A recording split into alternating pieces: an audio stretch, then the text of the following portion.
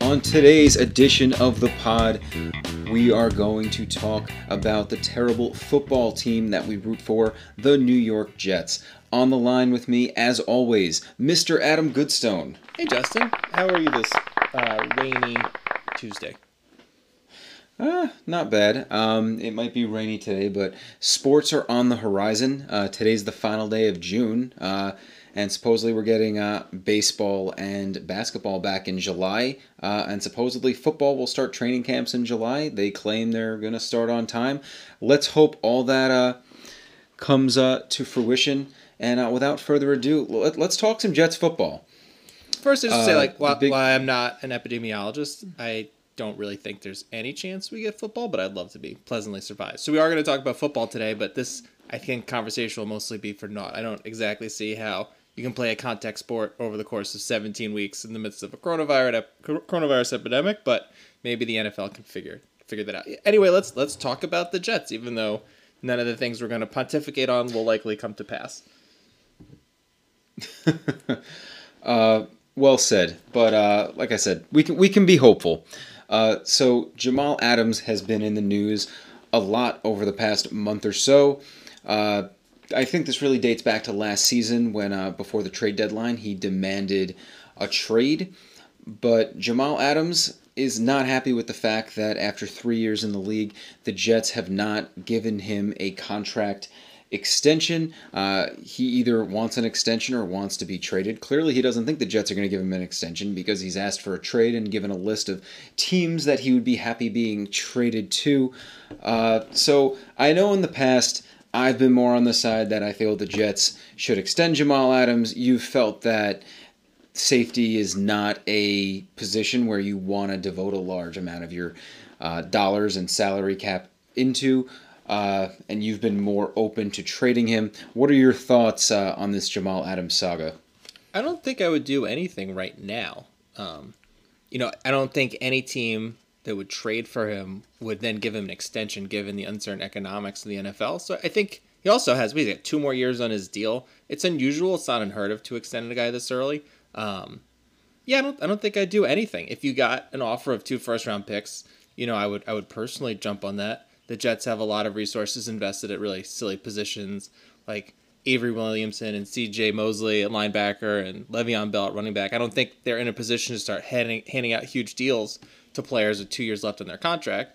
And if they can get some draft capital, I think that's a good thing given that I don't think this is ever going to stop with him. I am getting flashbacks to Darrelle Revis where, you get a contract, you play a year or two, you're outperforming the value of your contract, and suddenly you refuse to play until you get another contract. It's just, you don't want this story in the news all the time. Jamal Adams seems like a great guy. He seems awesome, but I don't really want to deal with this. And I don't think also with how uncertain the Jets' financials are going to be that they should just be spending a ton of money on anybody. And no one else is going to give them money right this moment until we know if we're playing next year. So they don't really need to do anything, but if you get it blown away, go ahead, I would say. So going back to something we said at the beginning of the pod about we're unsure even if there's going to be football this season, do we know, so if the season were to get wiped out by coronavirus, and again we hope that is not the case, but if that were to happen, would this count as a year of service time? Because Jamal Adams as a top 10 pick back in 2017, the Jets get a 5th-year option on him. So he is under team control for 2 more years. Would that extend for 2 years if they don't play this year? So it comes down to the contract language in the CBA. I wonder if there's a clause about that, like in the case of a pandemic or emergency, here's what happens with service time if the whole league doesn't play for a year. I know that sounds crazy, but in my teacher's contract, there is language about what happens to my job in case we're out of school for a while due to a pandemic. So it's not completely unlikely given all the money at stake in the NFL. But it's probably pretty easily Googleable. If they don't play this year, I wonder if they can wipe out the CBA and remake it. I think that's the deal in basketball where I think the owners do have the ability to rewrite a CBA in a situation like this. So I have no idea. Yeah, and even though it took baseball forever to come to an agreement to start playing baseball again, I know that back in March when they suspended the season, that was one of the first things they talked about was that if the year were to get wiped out, players would not lose a year of service time, which again is a big deal because let's just say for argument's sake, the season got wiped out and the service time stayed intact, Jamal Adams then would still be under contract with the Jets through 2022 instead of 2021. I am on the same page with you, though, in that I don't think, unless somebody bowls the Jets over with like 2 firsts or like a top wide receiver and a first, they don't really need to do anything with 2 years to go. I'm dubious to the fact that Jamal Adams would actually hold out this year when the Jets still control his rights in 2021. I mean, it's one thing for a guy. I mean, we've seen guys hold out for 1 year and then get a big contract. I don't think he's going to hold out for 2 years and then expect to get a big contract.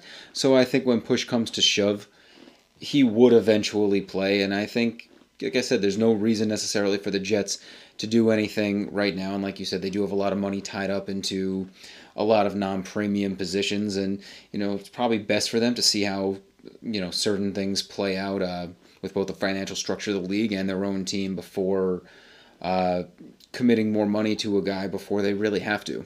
As we've seen with some of our other teams, the desperate party in a trade situation usually doesn't do as well. So I don't think the Jets should be out there desperate to move him, fearful that he's not going to play this season. They don't have to do anything.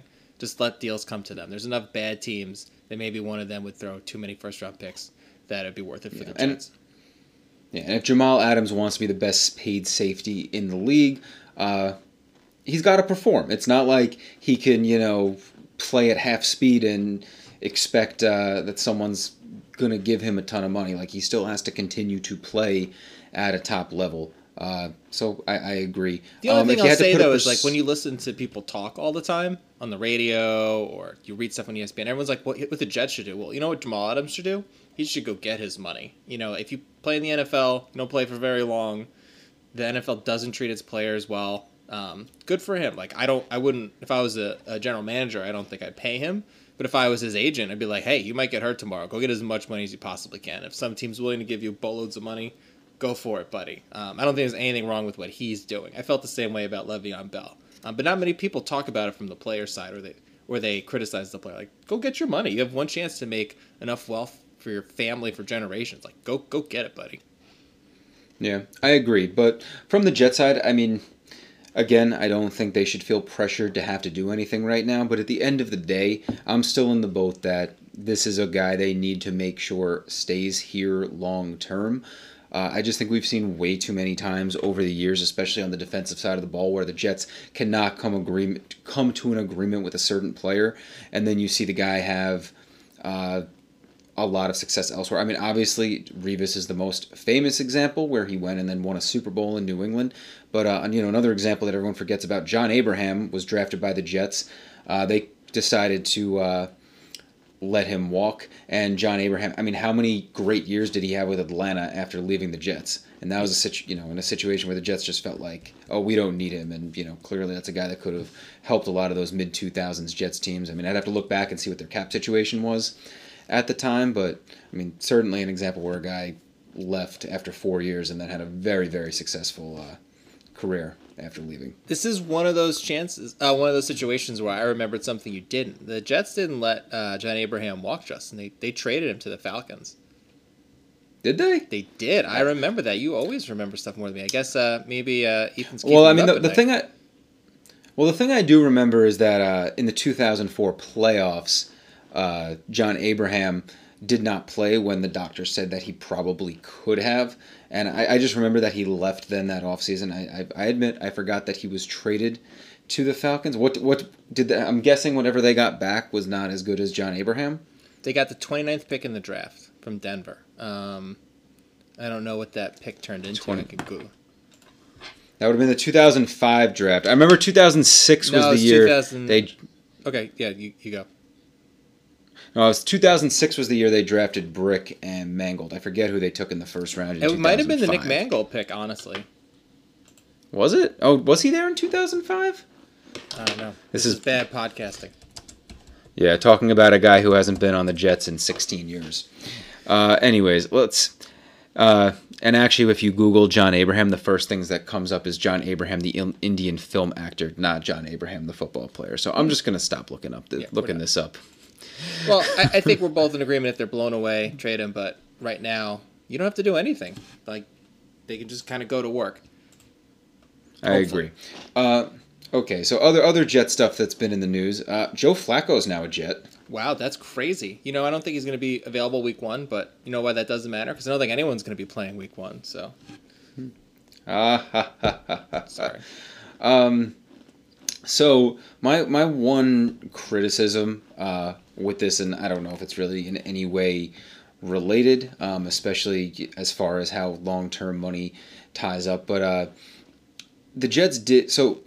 Last year, the Jets go 7-9. They were 7-6 when Darnold started, and 0-3 when he didn't start. And not only were they 0-3, but they were not even remotely competitive in the 3 games that they didn't play. Clearly, they decided that they wanted to put a premium on backup quarterback because they didn't want to end up in that situation again. Clearly, Joe Flacco is one of the better backup quarterbacks in football. The thing I didn't love about this is that prior to this happening, the Jets used a 4th-round pick on a quarterback. That's somewhat of a premium pick on quarterback, and certainly where, at least I felt like, okay, if you're going to use this kind of pick on a quarterback, you expect him to be the backup. Then the Jets went after that and still brought in Flacco. I don't, as long as that's not money where you felt that you really could have upgraded the team somewhere else, I guess I'm okay with it. But it just felt like they, really went all in on the backup quarterback position. And that's, what made me scratch my head a little bit. Well, I don't really agree with you. So James Morgan, they didn't take because he was going to be their backup. They took him because he's a long-term prospect, and they think his raw ability is so great that with a little bit of coaching and getting him in their system, Gase is the QB whisperer, right? That's like the only thing he can do. Even though how many QBs has he really developed? Tannehill was worse with him, and Darnold. I mean, we like him, but he certainly hasn't been great. That they thought that this guy would develop, and then he'd either be someone who they could bring in if something happens to Darnold, they let Darnold go, or they could trade him for some draft capital. It's kind of like a flyer, but he's not able to back up like immediately next year. So I think they knew that they needed to bring in a veteran quarterback, and Douglas worked with Flacco and thought it was good. I don't see it. I don't have any problems with it. I don't like Flacco. I've never loved him, but as a backup, sure, why not? And I suppose maybe he has some wisdom that he can embark on Sam Darnold. Get a big contract. He is a Super Bowl MVP.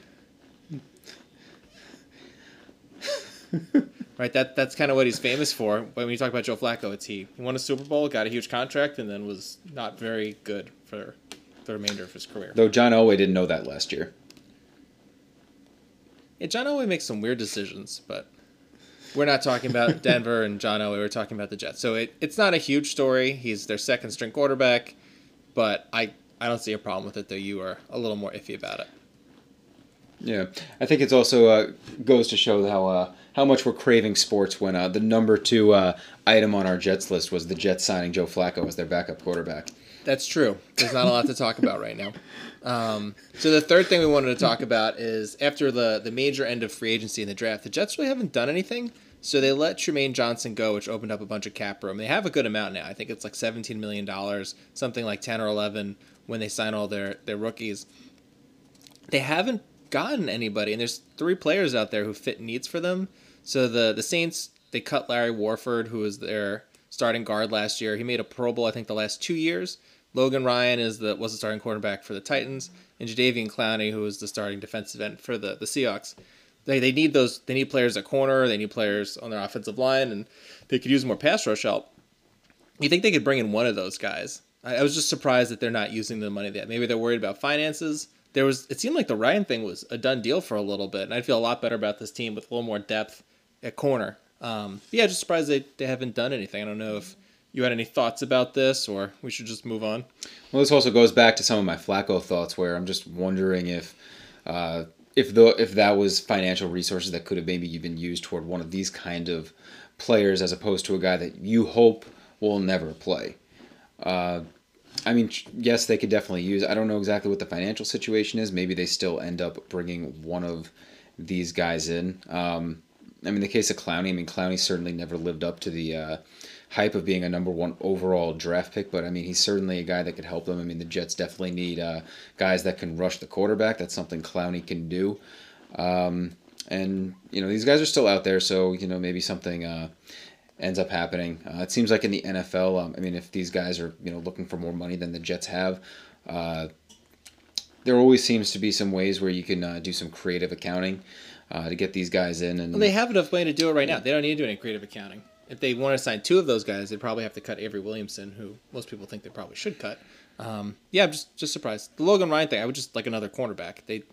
Maybe some of the guys they brought in will outperform what they did last year.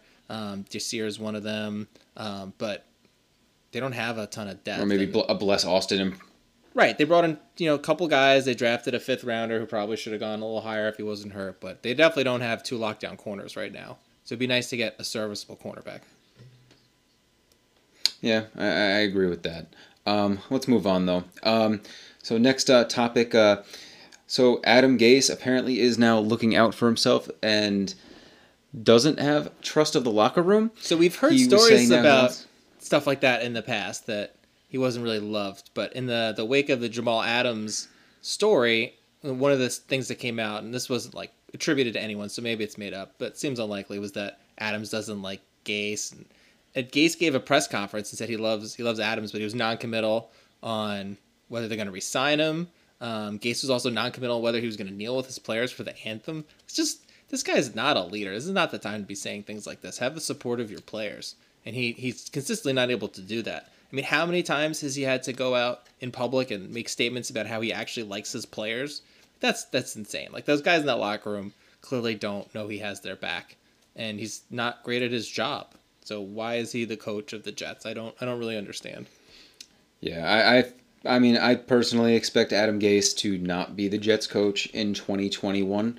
I was, wildly unimpressed with him last year. I mean, at the end of the day, they finished 7-9 last year, which was going to be enough for him to keep his job, especially since they were 7-6 with Sam Darnold, and you could spin that as making progress, even though they had a wildly easy schedule last year, and it was about as unimpressive 7-6 as you could possibly have. But there's just a lot of things you don't like with Adam Gase. He's not good with the media. Players don't seem to love him. He wasn't a guy that coach. His first year in Miami, he did make the playoffs. Since then, though, he has not. I mean, his record as a coach, it's not crazy awful, but it's just not a lot to love. The Jets have a much harder schedule this season than they had last year. We'll see how that plays into their win-loss record. But I do believe that if the Jets don't make the playoffs, he will be gone, especially with the extra playoff team this season. It's probably only going to take 9-7 to get in. If he doesn't have this team improved by 2 games, I can't see Douglas bringing him back, especially since Douglas is not, even though Gase played into Douglas getting the GM job, technically Douglas did not hire Gase, so if Gase was to not win this year, he'd have an opportunity to bring in his own guy. I hope that doesn't happen. I hope Gase has a great year. I hope the Jets win the division, because I'm sick of losing. The Jets have not made the playoffs in a decade, and I really would love to see the Jets playing playoff football in January. But I'm not overly optimistic about that. And actually, one of the reasons I'm not optimistic about them winning the division is because of some news we heard about one of the Jets' division rivals yesterday, and that's the New England Patriots signing Cam Newton to be their quarterback. I feel like this was not a surprise at all that they signed him. I know all offseason New England was saying that they were going to go with Stidham as their quarterback. I personally never believed that they would go with Stidham if Cam Newton was still out there. And lo and behold, Cam Newton is now on an incentive-laden 1-year contract with the New England Patriots. Your thoughts? I mean, it makes a lot of sense. We're not going to add a lot that other people haven't said already. Why not? I mean, if you're the Pats, my only question is why not try to sign him to a 2-year deal? Maybe he refused to do that. I'm always confused when you sign guys to a 1-year deal on like a make or break it contract, because if they make it as a team, you'd have to, I guess, franchise tag him to guarantee him the next year rather than having him hit free agency, which you could do. But yeah, Cam Newton's really good when he's healthy. He's been not so healthy the last couple of years. He's had shoulder problems. He's had lower body issues. He plays really physically. So could they get a good year out of him? Maybe, but I don't think this is like that huge of a deal. I actually disagree with you. I think it is that huge of a deal. As far as not giving him a 2-year contract, I think he knows how good he can be when healthy, and he's looking at it as, I just want to put myself in the best situation for 1 year, and then either the Patriots can franchise me and I'll make the top 5 quarterback money, or I can sign somewhere else for a huge contract. Also, I know the Patriots had almost no cap room, which is why they signed him to, a low initial contract where I think incentives can get him up to, like, if he, hit certain benchmarks, can get him up to $7 or $8 million. But a couple things with Cam Newton. So in 2018, before he got hurt, and in 2018 he did not have a great team around him in Carolina. In the 14 games he started, he went 6-8. But do you know what Cam Newton's completion percentage was in 2018? I don't know, Justin. It was 67.9%. Do you know how many seasons Tom Brady has had a better completion percentage than that? I don't. 1. Tom Brady has only had 1 season with a completion percentage better than what Cam Newton did in 2018. Do you know what Tom Brady's completion percentage was last year?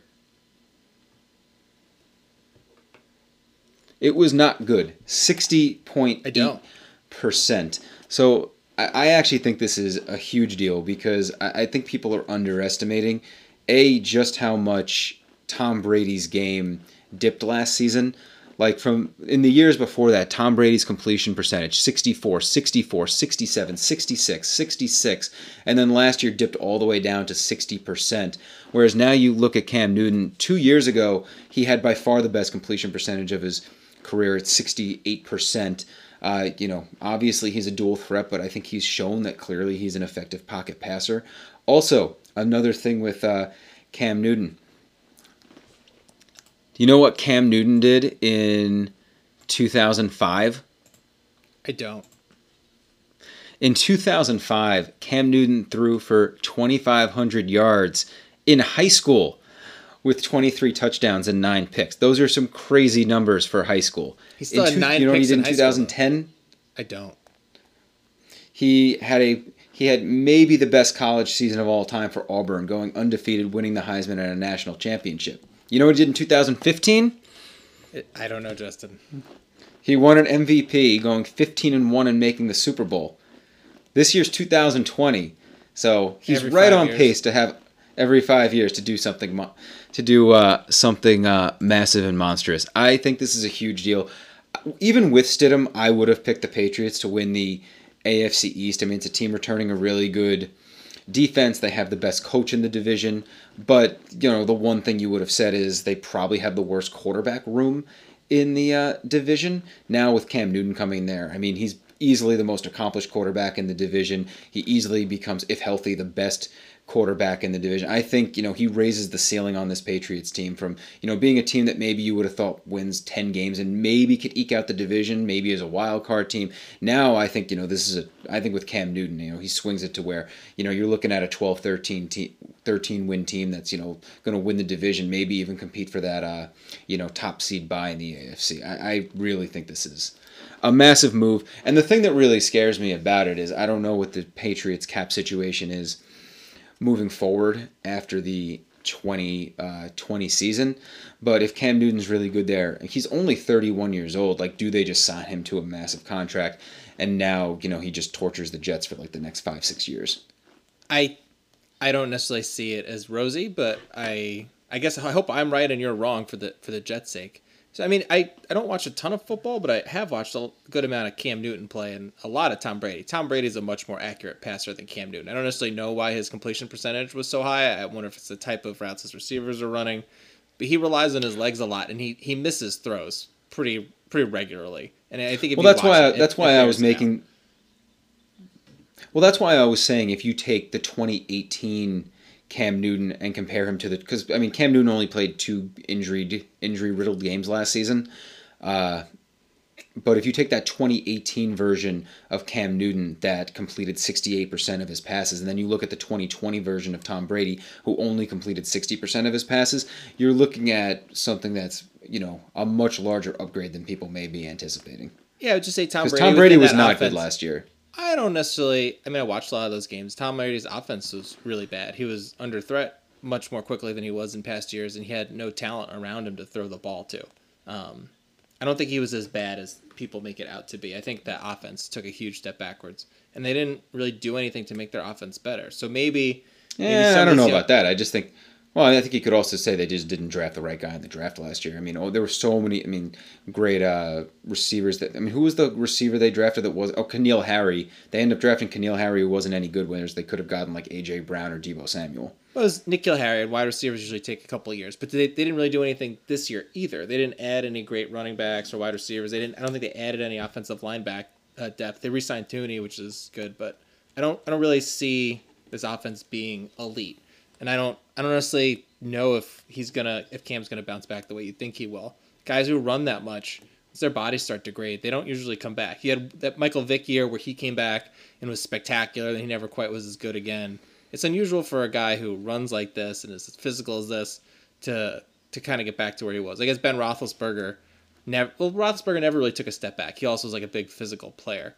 I don't know what's going to happen. I don't think it's going to be the difference between the Jets making Cam the Newton playoffs and not making the playoffs. I think you say a big physical player. Cam Newton is a big physical player. Right. I think that's fair to say. Cam Newton is 6'5", 250 pounds. The guy's built like a linebacker. He plays like a linebacker.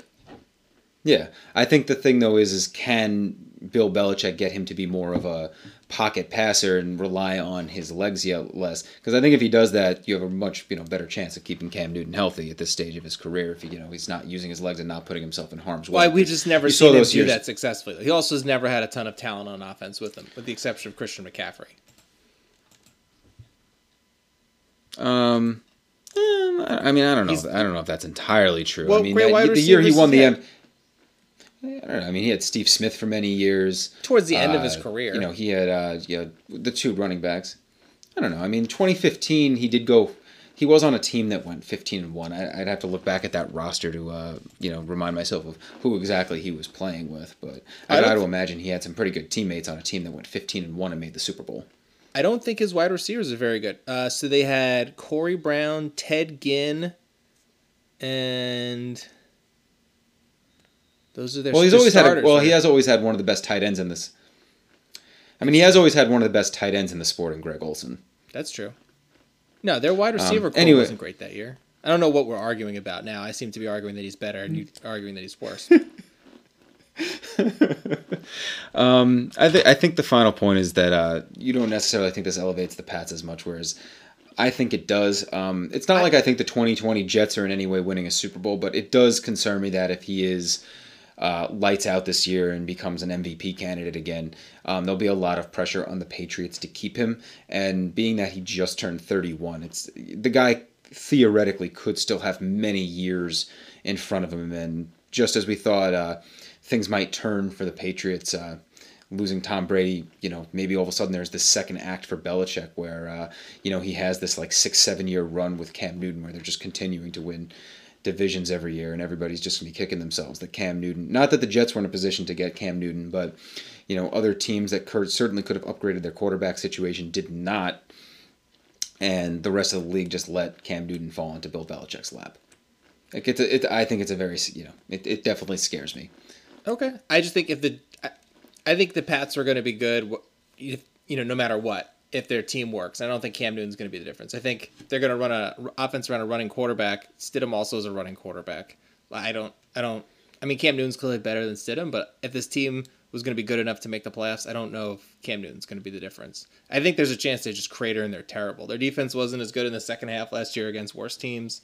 Their offense didn't really add anybody, and if their team just sucks, I don't really think that Cam's going to limp this team into the playoffs when he's potentially limping too. And why would the Panthers let him go if he was going to be great again? They've seen his medicals.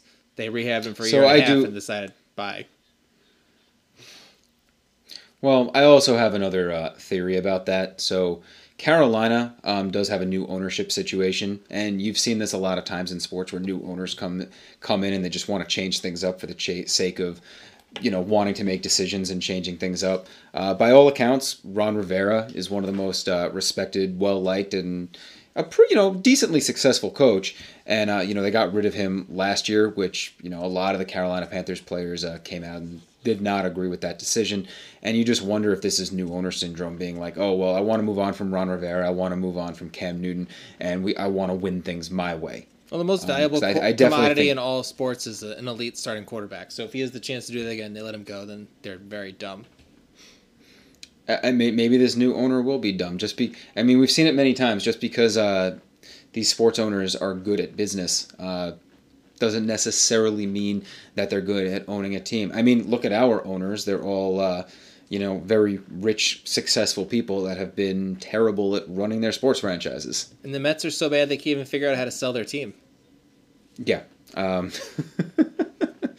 Fair point. Which is funny because, Jeff Wilpon is, Fred Wilpon, is probably the most successful, I think easily the most successful business person with our sports, considering that Woody Johnson and James Dolan are the offsprings of super successful people, whereas, Fred Wilpon is the only one that actually was, became a self-made billionaire. Well, I don't know if he's a billionaire anymore. Probably would be if he sold the Mets.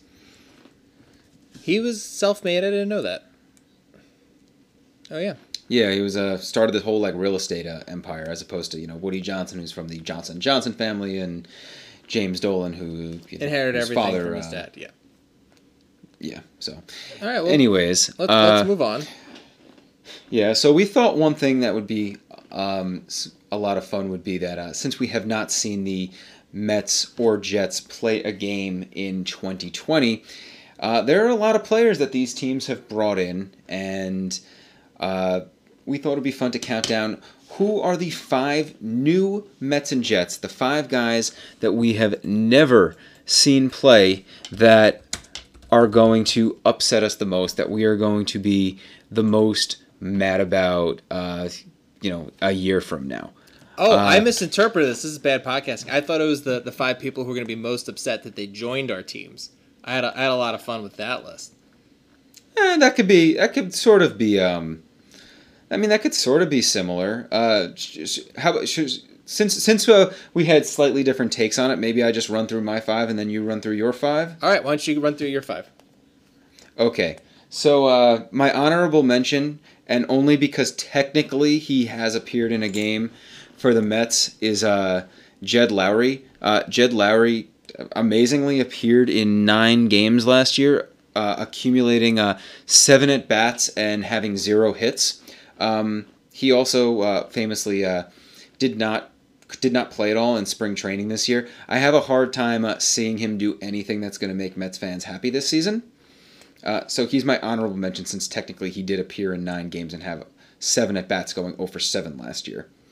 Fair enough. I was going to say, why is he not your number 1? Because he was on the Mets, even though it was hard to realize, since he just magically disappeared, like a lot of our players do on the Mets. He just disappeared. What makes him unique in his magical disappearance is he never even started. Yeah.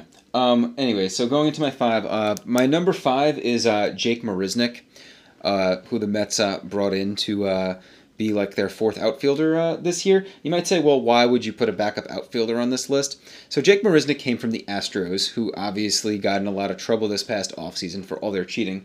Jake Marisnick, the last 2 years with the Astros, hit .233 and .211. So if he was only hitting .233 and .211, knowing what pitches were coming at home, I can only imagine how bad his batting average is going to be when he doesn't know what pitches are coming.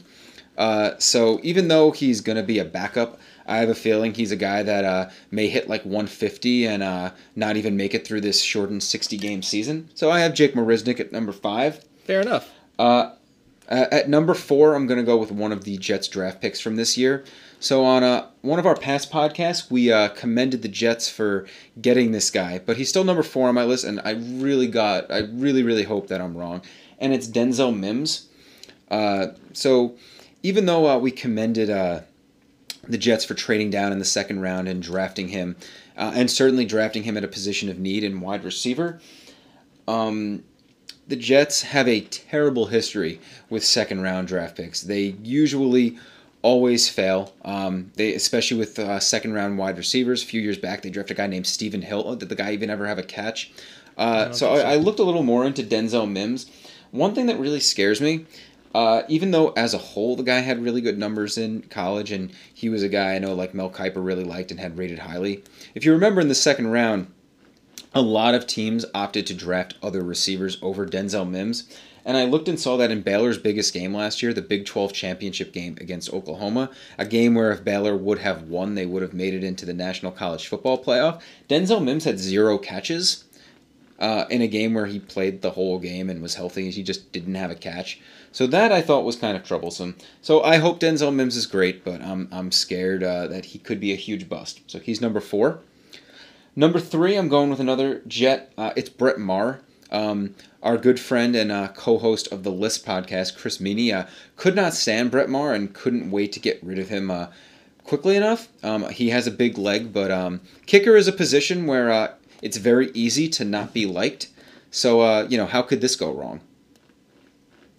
A guy who has not been an accurate kicker in ideal situation, at least from an ideal weather situation in Dallas, to now having to potentially kick in the windy Meadowlands. Again, for non-accurate kickers, how could that go wrong?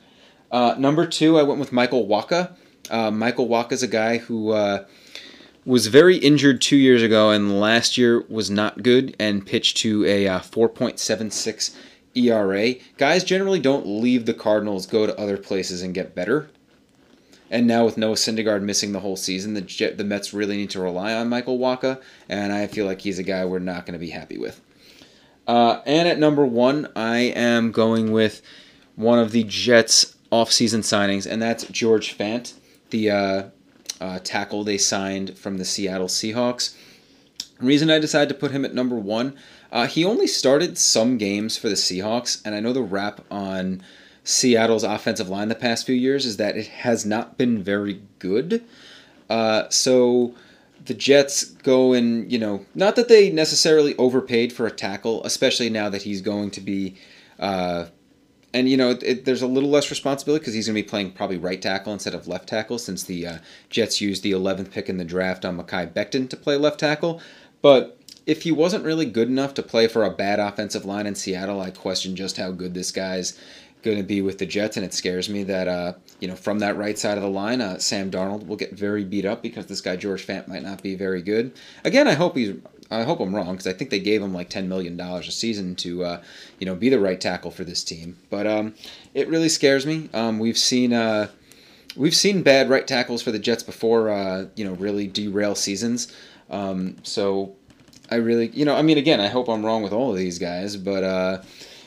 Because George Fant's going to be playing in a position of a lot of importance, I don't have a lot of confidence there. So he's my number 1 on player I think will most disappoint us over the next year. So any thoughts on my list? So George Fant also appears on my list. I'm a little more hopeful than you, but he's on mine as well. I thought your list was good. I'm a little more hopeful for Mims. I know you mentioned their bowl game. Was he thrown to at all? I mean, it's not necessarily his fault that if no one threw to him. It's also a pretty small sample size. Let's be hopeful, Justin. Yeah, I mean, I was looking for a guy. I wanted to include one of the picks, and then it's definitely one of the picks that scares me the most, just because the Jets have such a bad history with their second round picks. Hold on, I'm looking up how much he's Denzel. Yeah, but while I look this up, why don't you get into your list which I know you said was players that are going to most regret having come to the Jets or Mets. Yeah, so you're right. My list is the 5 guys who came to the Mets or Jets who are most going to regret their decision whenever they do play. We couldn't really do the Knicks for this list because their season's over, and I don't think anyone's going to want to play for that dumpster fire this year. If we did it for last year, we'd probably have some interesting choices. But yeah. And in fairness, there aren't any new Knicks that haven't played for them considering that this season they're still sort of, even though the Knicks season is over, the NBA season as a whole is still ongoing. But yeah, let's get into your list. So the number 5 is Luis Rojas. So I would love for the Mets to be good, but they always tear your heart out at some point. So he was in the organization. He's now their manager after the whole Carlos Beltran fiasco. But they're not going to win the World Series this year. Syndergaard's already out. Somehow something terrible is going to happen. Maybe they'll have the worst coronavirus outbreak in the league and have to stop playing. And I don't want that to happen, but you could just see it happening to the Mets. Or DeGrom gets... So you could see it going bad really fast. So I think Luis Rojas is going to regret his decision. Number 4... before you go on to your top 4, I think it is important to say that I would have been mad if he was on your list had you done your list like I did my list, because I like Luis Rojas, and I don't think we're going to be mad at him. But yes, I think he will regret his decision because something bad is bound to happen. Especially in this weird, wonky 60-game season. Sorry, keep going on. Your number 4. Yeah, so my number 4 is George Font. So things don't seem to be going great with this addition already. So they promised him he could play left tackle, and they drafted Mekhi Becton. So he's not playing left tackle. As you mentioned, he wasn't a full-time starter for Seattle. He was making some progress earlier in his career and then got hurt, and they were kind of using him as the 6th lineman. Douglas thinks he'll be good because he's big and fast, so I hope he'll be good, but it's not starting off great, where they promised him he could be a left tackle, and he's probably not going to. He might already regret his decision, and there's always a chance that he doesn't start and they give it to Adoja anyway. Any thoughts on that? Yeah. Also, he's going to be 28 this season, so he's not old, but he's not like a spring chicken. So, I think that's a choice. I think that's a good one. I don't think he'll regret his choice financially because they paid him a lot of money, but I think he very well may regret coming to the mess that is the Jets, especially after coming from such a competent organization in Seattle. Yep. So number 3 is Brashard Perryman, who, when the other wide receivers on Tampa got hurt, flourished. And if you remember what happened to the Jets last year, Darnold got mono, and then Simeon got hurt, and then the team was bad, and none of their wide receivers could do anything. So I guess it would be tough for that to happen again, but you could see a situation where Darnold gets hurt or gets coronavirus. He did have mono last year, and then Joe Flacco is not ready to play yet, and Brashard Perriman's just standing there just feeling very sad for himself. So I think he might regret his decision to come to the Jets. Yeah, so I like that choice, but I'm actually going to twist it and say that he's going to regret it for another reason. Sort of backwards of what you said, is that one thing we know about Joe Flacco is he just loves to... He's not the most accurate of quarterbacks, and he just loves to throw the ball like 50 yards down the field. And Brashard Perriman is a speedster who just loves to run down the field. So I actually think he's the guy who, if Joe Flacco has to play 2 games this year, those will be the 2 games where Perriman looks great, and him and Darnold will just never be able to get on the same page. And that'll be the reason why he regrets coming to the Jets. That was a good creative idea. All right, and then my next 2 are very similar. So number 2 is Joe Flacco. He had a really bad injury last year, had surgery, isn't going to be ready for the beginning of the season. How did the Jets really do a good job with injured players? I don't think they're going to help him get better. They don't have a great offensive line still, though we hope it's better. So you could see a situation where he comes in, he's just barely recovered from his injury, and he's under fire again and gets hurt again. So he's going to be sad about that, I think. Like, he probably doesn't want to play, and given all the Jets' problems, there's probably a good chance he'll have to, and then he'll be sad.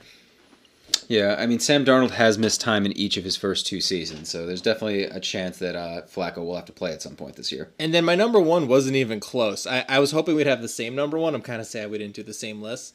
So Dylan Betances is my number 1. So in 2019, he didn't play until I think 60 games in because he had bone spurs.